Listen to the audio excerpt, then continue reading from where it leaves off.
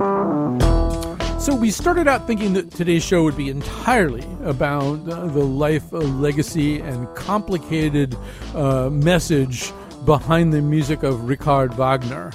We have Alex Ross, a music writer for The New Yorker, and Steve Metcalf here to do that.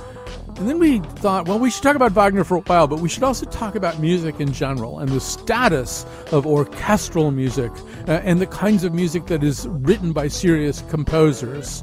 And so we're going to talk about that too. What's happening here in the middle of COVID and also in the middle of Black Lives Matter and different conversations about representation. So, I don't know. That all sounds kind of confusing, but believe me, it'll be crystal clear on the other side of the news.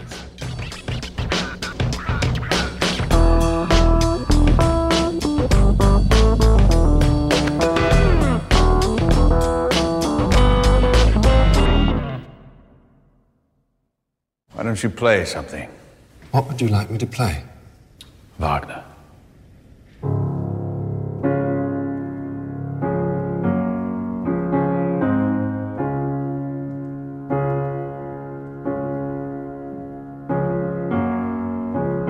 The entry of the gods into Valhalla. A little anemic without the orchestra.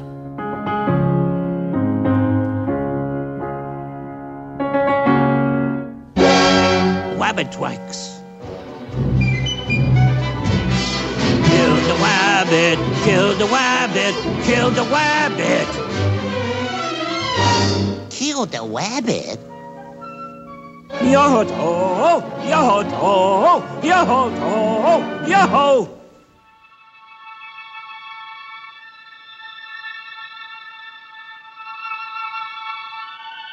Out Caesar, out Nolus, Emperor of the world.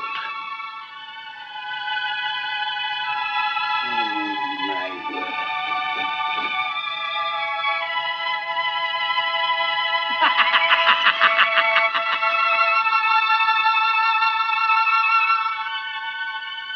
All right, so that was an opening montage that had such things in it as the indispensable Alien Covenant, and of course Charlie Chaplin, and wedged in between the two of them, Elmer Fudd, all under the spell of Wagner in one way or another, or reacting to Wagner in one way or another. I insisted on the Elmer Fudd thing because, Elmer and I were at Betty Ford together, and he was really a very broken person at that point. Partly because he thought it was Betty Fudd. He thought he was at his mother's house. He didn't realize he was in treatment. All right, so I'm not going to explain any more about that other than to say that this is our way of getting into a show about Wagner and specifically about Wagnerism. And to do that, we are joined by Alex Ross, who has been the music critic at The New Yorker since 1996. His new book, Wagnerism, Art and Politics in the Shadow of Music, is the reason we're doing this show. He's joining us through the miracle of Skype. And of course, we would not undertake this show without our own musical guru, Steve Metcalf, Director Emeritus at the University of Hartford's President's College, and my frequent collaborator on all kinds of probably ill-conceived musical and artistic enterprises, although it's much harder to collaborate in the era of COVID. But welcome to both of them. And so, Alex Ross, welcome back to our show. Hi, Colin. It's great to be back.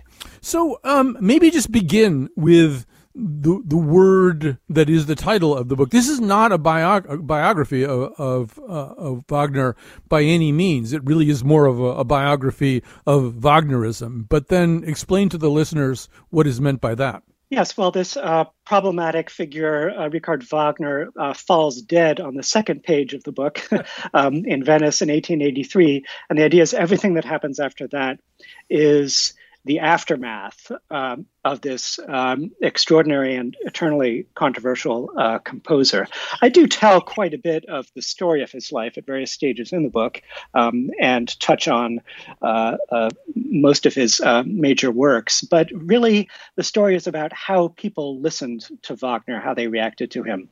And the word Wagnerism has come into circulation to describe a remarkably widespread movement in the arts, in literature, and cultural life, especially at the end of the 19th century and the beginning of the 20th, where so many of the really major figures of that period had some kind of relationship with Wagner. Sometimes it was positive, sometimes it was negative, often it was highly ambivalent. But it seemed as if you sort of had to have a stance on Wagner. So I talk about Baudelaire and Mallarmé and Mark Twain and Walt Whitman and George Eliot and Virginia Woolf, Thomas Mann, Marcel Proust, Willa Cather, Vasily Kandinsky. It goes on and on and on. And I found it to be a really fascinating story of how one art form affects others. So I actually don't talk about how Wagner affected music per se. I'm really interested in this question of how those in neighboring art forms reacted to this really powerful impetus from the world of music right up to the present. So it goes to the present day. Mr. Metcalf, I'd like to know what you make of that. Particularly, there is no such word really as Mozartian or Beethovenian or Bach-esque. There's Wagnerian, and I think, as Alex is suggesting, one of the reasons that word lives and thrives is that it can't be confined to music. Well, and there's no reason why it should be. I must say, and first of all, Alex, congratulations. This is just a monumental piece of work. Which we'll all be poring over for a long time. Thank you so much. I have to say, since Alex himself mentioned Twain a moment ago, that before I forget to do this, because we in Hartford consider ourselves great custodians, of course, of the Twain legacy, and because he lived here for almost 20 years. But whenever you mention Twain and Wagner in the same paragraph, much less sentence, you always get people sort of knowingly say, oh, yes, and how about that amusing quote that Twain came up with that said, Wagner's music is better than it sounds. And among many other important contributions, Alex gently points out that is incorrect, that in fact that quote belongs to a 19th century humorist named Bill Nye, and Twain simply appropriated it from time to time. It's a great quote, of course. It's a very pithy little epigram. I think, incidentally, that the Twain gift shop is going to have to maybe revise its inventory a little bit, because a few years ago I saw in that shop an attractive set of note cards that had that quote printed on it. So if nothing else, Alex has done us all a great service by pointing out the true author of that. Right. To say nothing of the promo for that I did for this show, which is also incorrect. So yeah, I mean, there's so many places that we want to go here, but maybe just very quickly, even though this is not a biography, Alex, give us a sense of the person we would have met had we met Wagner, sometime in the mid to late 19th century. What sort of person, we're going to be talking a lot about his legacy and how he's interpreted and ways in which some of his less tolerable ideas were put to use. But what sort of person would we have met in a thumbnail? Yeah, well, you probably wouldn't have gotten a word in edgewise because Wagner was an extraordinarily voluble and restless and antic personality, which is interesting because a lot of the iconography of Wagner, you see this brooding patriarchal figure with this sort of very, very grand manner gazing out at the spectator. And in fact, he was a little guy. He was a clown. He was just always sort of running around and doing different voices, and had to be the center of attention at any gathering. He was. I feel like he was an actor before he was anything else. Like as a kid, he loved to put on little shows. So his whole kind of world revolved around the theater and on putting on a show. Of course, he put on sort of the biggest shows almost that have ever existed, but that was his fundamental personality. And so he involved himself in every aspect of the theater, not only writing the music, he wrote the texts for his operas, he directed the productions, he had kind of very interesting radical ideas about how the theater should work. He more or less designed the theater at Bayreuth where his operas were produced. He was a sort of a theorist and polemicist and all of that. conductor. But these were all ways to bring to life his theatrical ideas. And yeah, he was a live wire. He was extraordinarily complex and contradictory. His positions were constantly changing as the years went by. He was impossible in a lot of ways, financially irresponsible, sexually misbehaving.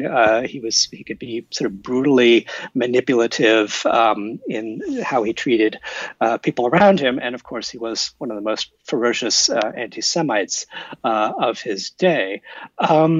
So yeah, he was not an attractive man in a lot of ways, but he was incredibly industrious. And that's something that always strikes me about Wagner, is he did build these incredibly complex, huge works, and was composing them at a time when it seemed impossible that they would get on stage, because he had to go into exile from German-speaking lands in 1849 after participating in the revolutions, and there was just no prospect in the early 1850s really for this colossal Ring of the Nibelung cycle to reach the stage, but he went ahead and composed it anyway. So there was, amid all the chaos, there was something extraordinarily focused and determined about Wagner's this willpower to sort of bring unlikely ideas to fruition. So I'm going to play a little clip now from a BBC show called Desert Island Discs, which I think has been running for like 37 years or something, in which famous people talk about the music that they would bring to a desert island. I'm guessing you will recognize the voice of the person talking, but if you don't, I will tell you afterwards. Music either seems to sort of cheer me up or touch me, and I think of all the most romantic tunes I've ever heard. This touches me and almost has a physical effect on me.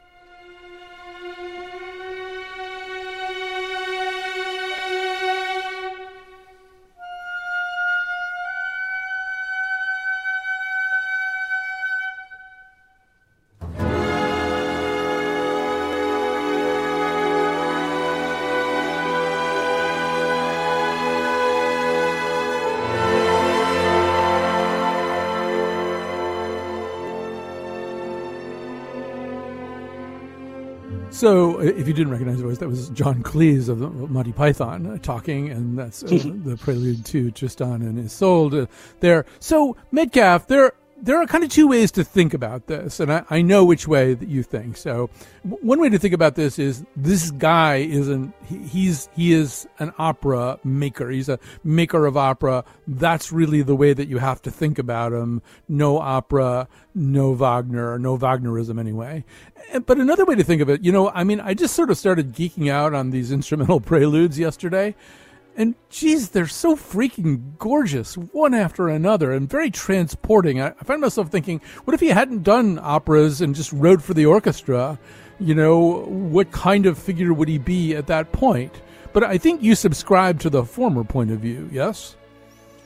Well, I'm not sure it's quite as cut and dried as that. I mean, a lot of people have made the point that that even for people who don't necessarily consider themselves to be great aficionados of the operas themselves, that the preludes and the Vorspiels that he wrote, and many of the operas have more than one, have become, I would say, to use a dangerous word, I would say have become sort of beloved in a way that perhaps, for the most part, the operas aren't. In other words, and I can almost picture Alex rolling his eyes here a little bit, but I think in some respects the operas over the years have been more respected and sort of, greeted with a kind of awe and reverence, perhaps, rather than a genuine, I don't know, sort of visceral affection of the sort that people might feel for Verdi or Puccini.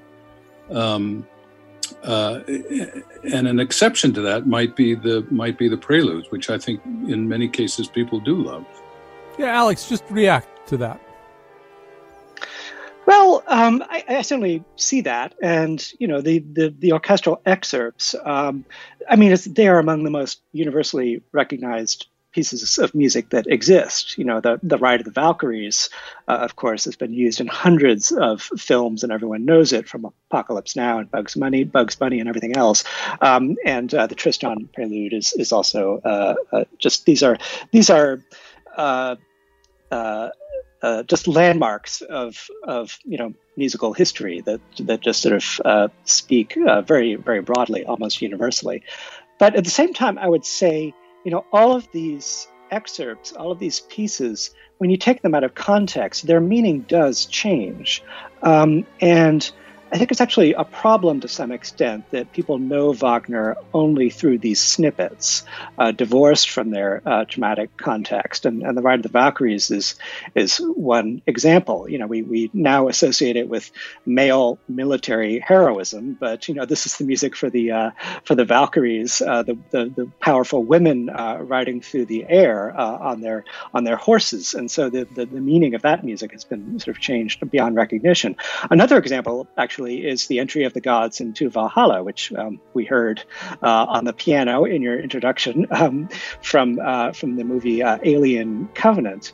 And what's interesting there is, sort of taken out of context, it sounds very grand. It sounds as it has this sort of steely kind of magnificent sound, and you associate it with the character of that dangerous, superior android character in the movie. But that music is a catastrophe. The end of Rheingold, this is the gods marching to their doom because they've built this splendid palace on false grounds, and the giants who built it had to be paid off with the cursed ring, and the fact that they have refused to return the ring to its rightful place in the Rhine is the sign of their doom. And so this is an ironic spectacle, and you hear amidst that music the Rheingold's pleading for it to be returned and saying, "What is trusty and true is down below. All that above is false and cowardly."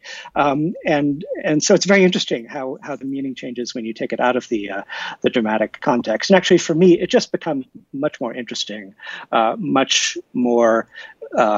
It's just richer layers of human meaning when you restore this music to the psychological context of the operas. All right, so we've come this far without turning over, except for one little aside, I think, from Alex, without turning over the big dark rock here and looking underneath it. So in order to get us started on that and not have it be too dark, let's let Woody Allen get us going.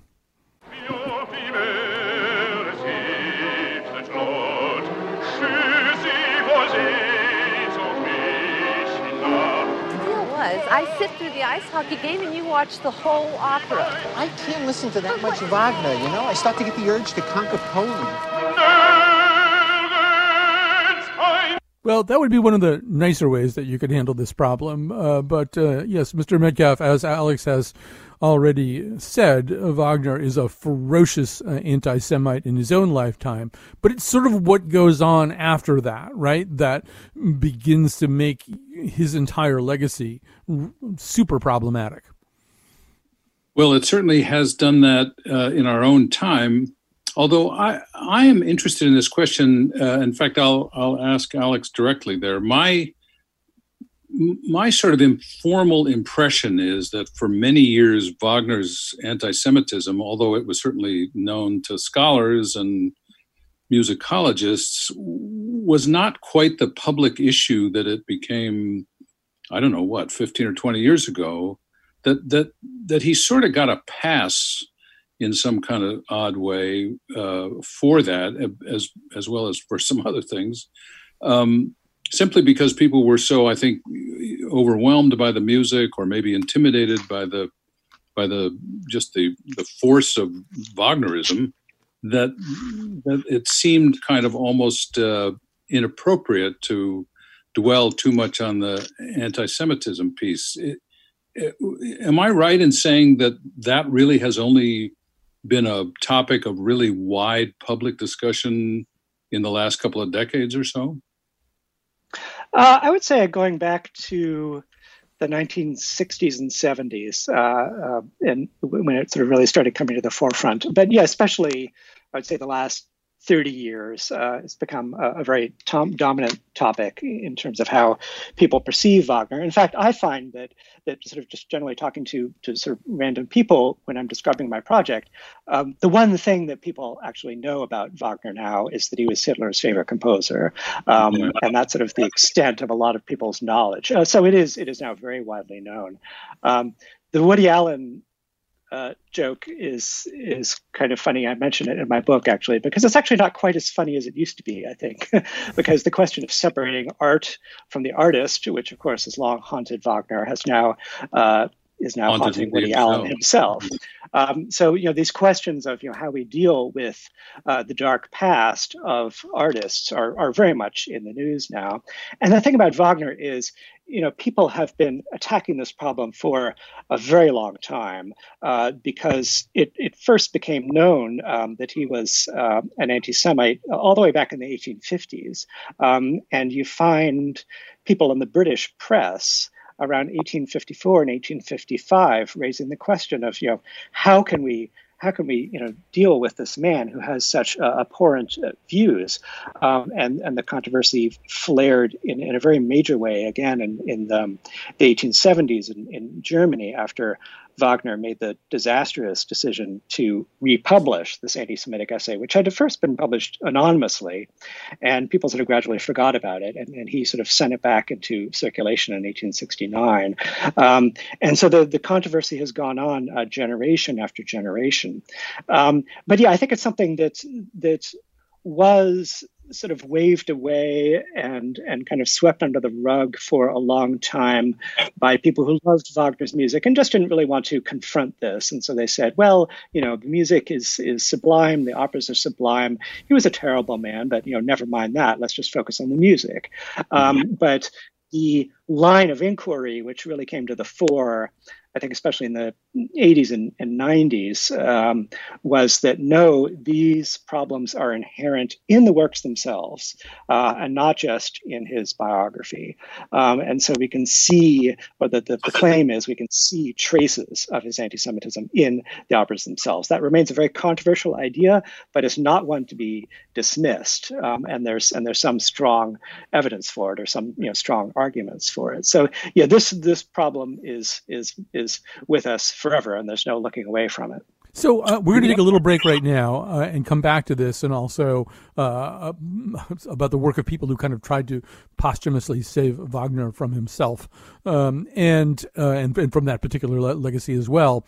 I also want to say that in the third and final segment of the show, we're going to break away from Wagner and talk just a little bit with the two aficionados of music here about music, performative music in the time of COVID, and what the future may or may not hold. But as we go out here, we've mentioned some of the very familiar pieces of Wagner's music that have seeped into popular culture and to daily life in general, although Maestro Metcalf reminded us we had better use this one too.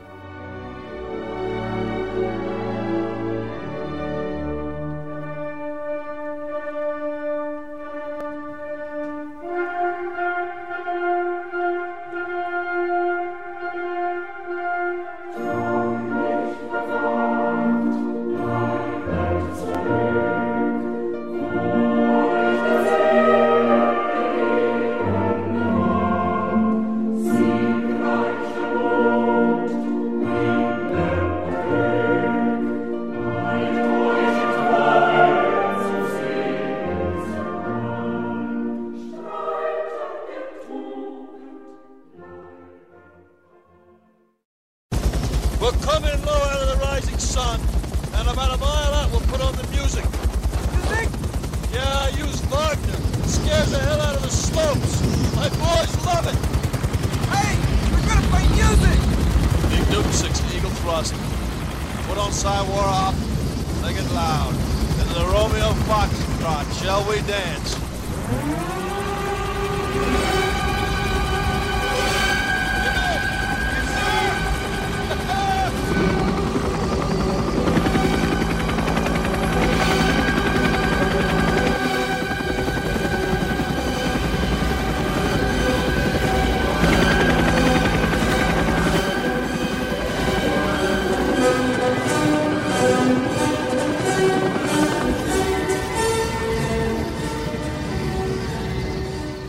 All right, this is a show about Wagner and Wagnerism, and a little bit later about the future of performed music, especially orchestral and chamber performed music. We are so fortunate today to have with us, two guys we've actually gotten together in the past for a similar conversation. Steve Metcalf, Director Emeritus of the University of Hartford's President's College and our musical guru. Alex Ross, a music critic at The New Yorker. His new book, Wagnerism, Art and Politics in the Shadow of Music. So, Mr. Metcalf, before I go back to Alex on this, as somebody who has reported on, studied, and participated in the life of symphony orchestras and opera companies, particularly in an age where you really want to open the experience up as much as possible to lots and lots of people, to people who maybe aren't, the typical classical music audience. How big a problem is everything we were just talking about Wagner? In other words, if you're the managing director of a symphony or a managing director of an opera company, how big a disincentive do you think there is these days to against staging any kind of Wagner evening? Well, as a matter of fact, I was just going to ask if Alex, in his research for this book, we live in this age now of the so-called cancel culture. I guess I'm not personally aware of any, sort of eminent opera houses that have simply declared a ban on producing Wagner operas, although there may be some, and Alex may be aware of them. I noticed that there's a new production of Valkyrie just taking shape in Berlin as we speak. So apparently in Germany, this is not the case. But, one of the reasons that I was interested in the question of when did Wagner's anti-Semitism begin to be really publicly discussed is for this very reason. Like, is there a point at which you have to say, well, we just can't justify putting these works on the stage in the 21st century? And so I guess I'll throw this to Alex and ask whether he's aware of any companies that have taken a strict position on this. Yeah, go ahead on that, Alex. Although maybe we should just quickly say, Alex Ross, before we get to that, is that the Berlin production that Mr. Metcalf is referring to right now is one of so many in which I would sort of put this in the category of people trying to save Wagner from himself or from his past. This is a international refugee themed production. This is about the plight of refugees in terms of its staging, its theatrics. It would have a much more inclusive, embrace the little guy message than what we typically associate with Wagnerian supremacy. Yeah, I'm not actually aware of international opera companies avoiding Wagner altogether for this reason, aside, of course, from the unofficial ban on Wagner's music in Israel and in concert halls as well. But, I think in terms of, there's several different problems here. I mean, first of all, it's problematic, despite everything that we know, everything negative that we know about Wagner, to sort of view the operas as these dangerous mechanisms that, inject hatred and bigotry into people, because, the fact of the matter is, although it's theorized that certain characters in Wagner may be based on anti-Semitic stereotypes, there are no Jewish characters explicitly in the operas, and that when you talk about anti-Semitism in the arts, there's a very long list of works in which there are explicit anti-Semitic or problematic depictions of Jewish people.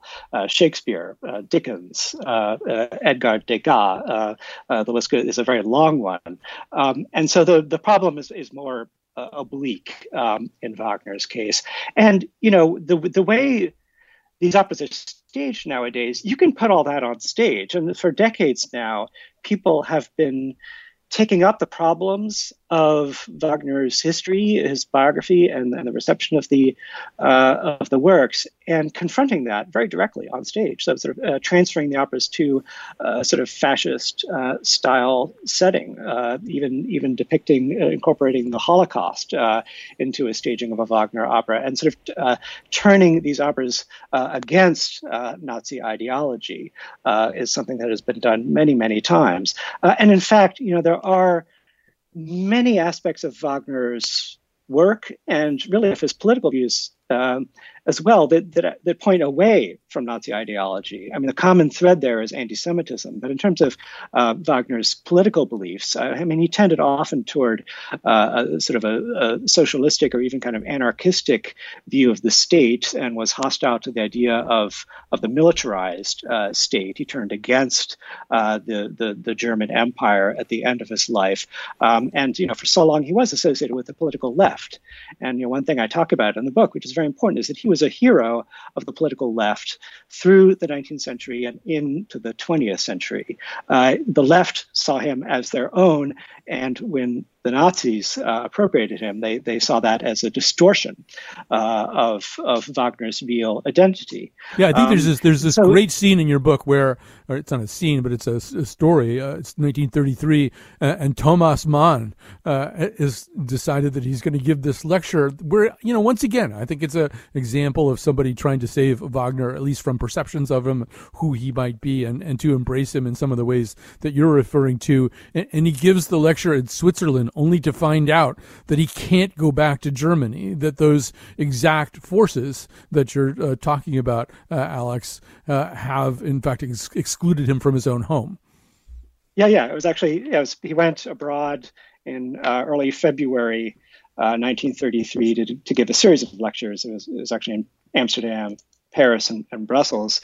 And the Nazis denounced the lecture because he was pulling Wagner away from Nazi ideology and stressing the leftist side of Wagner's convictions. So he was attacked, and just for all kinds of reasons, it became apparent that he should not go back to Germany. But that's a tremendous irony that this great monumental German writer went into exile as he was giving a lecture tour on Wagner, and it was sort of the die was cast, and he was actually lucky to be out of Germany on that tour at that time. And so Mann was one of many people who loved Wagner and saw the Nazi appropriation of him as almost an abuse, as a misuse of this work. So we're going to segue a little bit here. Maybe one way to do this is we're going to talk a little bit about John Williams and actually a conversation that Alex had with John Williams. But Metcalf, one of the things that comes up in that conversation is that Williams saying eventually that he came to realize the incredible influence of Wagner on movie composers. But I hadn't really thought about that. But, you really can hear an awful lot of Wagner in, maybe even Bernard Herrmann or somebody like that. Oh, absolutely. Well, in fact, it often, a lot of people have written about this, the guys who really established what movie music sounds like, which were the expatriates like Max Steiner and Franz Waxman and Korngold and these guys, they all had essentially a sort of German based training, a very classical European training, and so that was the harmonic language that they knew and that they used when they came to Hollywood with actually rather little, concession to what was going on in music in the States at that time. So you have a kind of a tradition that I think, even through John Williams himself, continues to this day, in which that sound world is kind of what we think of as the Hollywood harmonic language. I think the Ride of the Valkyries, could be a John Williams score when you come right down to it. I think Richard Strauss gets a little bit of an extra credit for John, but absolutely, that was the world that that they knew, and that was the world that they brought to Hollywood, and in many respects, in James Horner's music and Hans Zimmer, that sound world still is very much alive. Well, let's hear a little bit of that sound world in a very familiar to everybody context.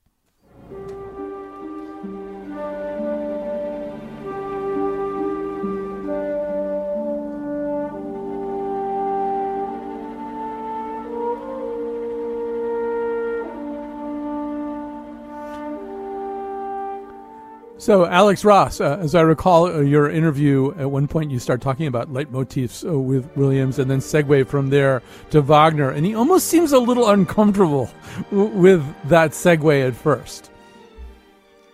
Yeah, well, he's actually not the biggest fan of Wagner's music, and told me about an experience that he had watching the Ring cycle in Hamburg, I believe it was. And he said he was frankly very bored.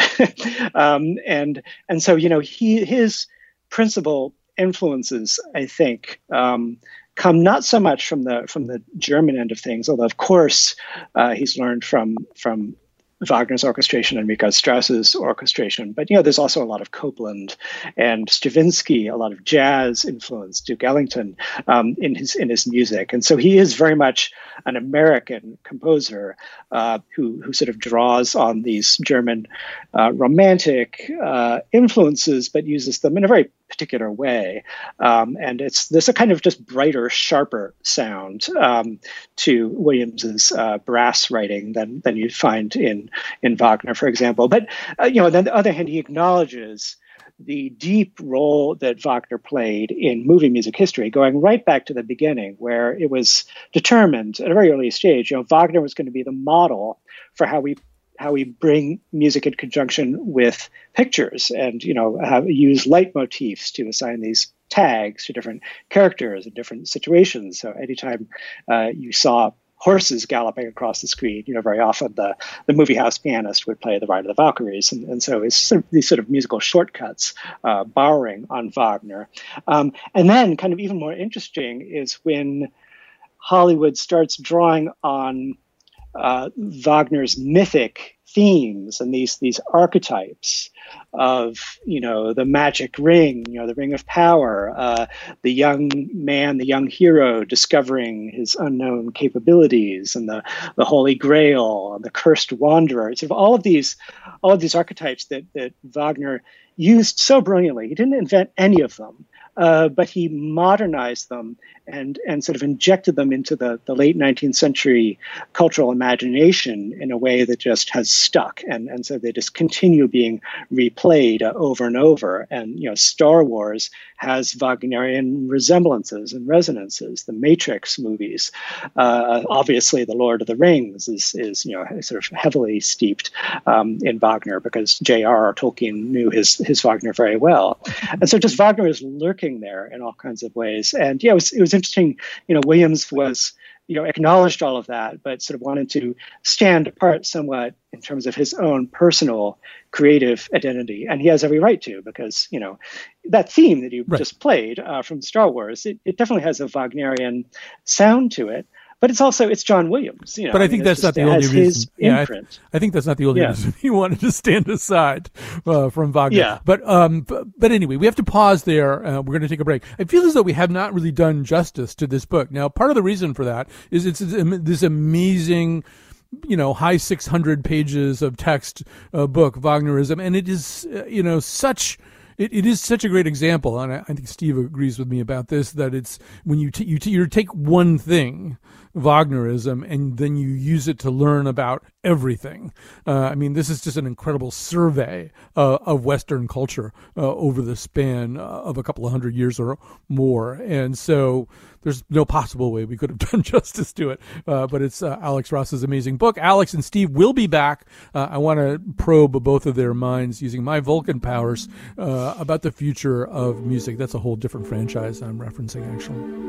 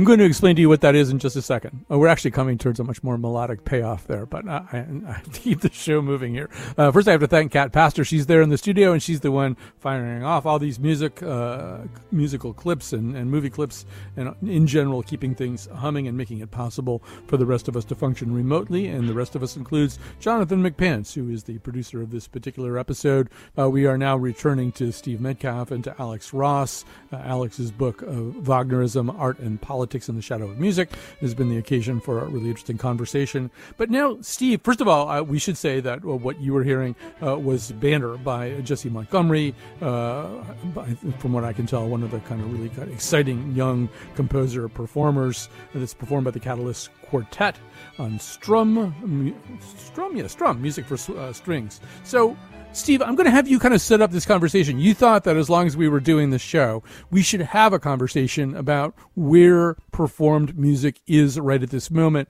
on the putative health of some of the really great opera and symphony companies. But ask the question the way you want to ask it, and then we'll get going.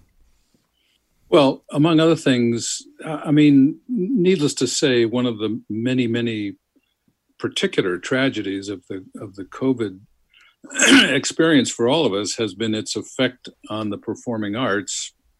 And, I think we all share the perception that the arts, and certainly the arts as they are performed to live audiences of any size, will be the very last thing that comes kind of back into the life of all of us as this pandemic hopefully winds down at some point.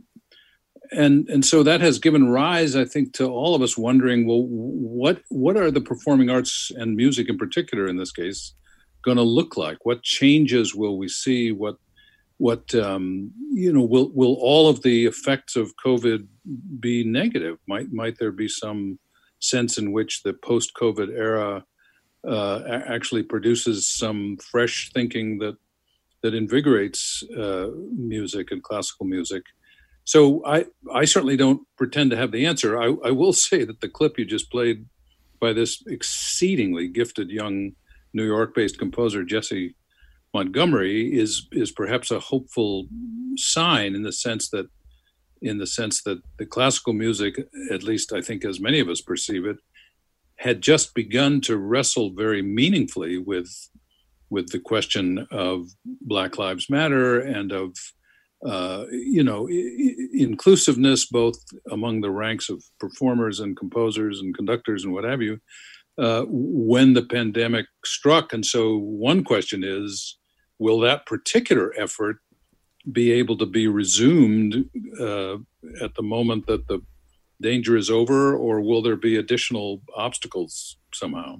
Yeah, Alex, just go ahead and react to that. First of all, it is a very, very serious situation with the performing arts. And, so many institutions were already struggling with the fact that many people just can't be bothered so much to go out in the evening and prefer to stay at home, watching, streaming entertainment. And then we entered a period where people were forced to stay at home.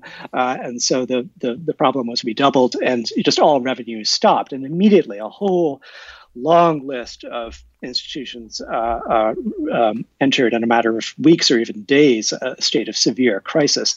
And then you think about all the freelance musicians, all of the chamber players and singers and people in new music groups and all these others who are sort of more, who don't have that union salary with an orchestra. And I'm worried that a whole lot of them are just going to give up and sort of give up on music and to sort of find another job. So it is a very serious state of affairs, and I would urge anyone who does have the resources to support their local performing arts groups to do so, because they need help for real. Whether there could be some upside to all this, remains to be seen. I think, there was a state of complacency in classical music for a long time, and a kind of state of affairs where people were coasting along and not confronting some deeper challenges in terms of developing the audience. And notice a tendency, I think there was too much touring and unnecessary, wasteful tours of ensembles all over the world and conductors who are jet setting to and fro. And, if music sort of shifts to a more local focus, that would be a good thing. And then in terms of shaking up the repertory, I mean, I've complained since the moment I first started writing about music for a living in 1992 that we haven't been playing enough new music, and that in classical music we have this abnormal, severe bias toward the past. As wonderful as all the composers of the past are, we need to hear the voices of the present.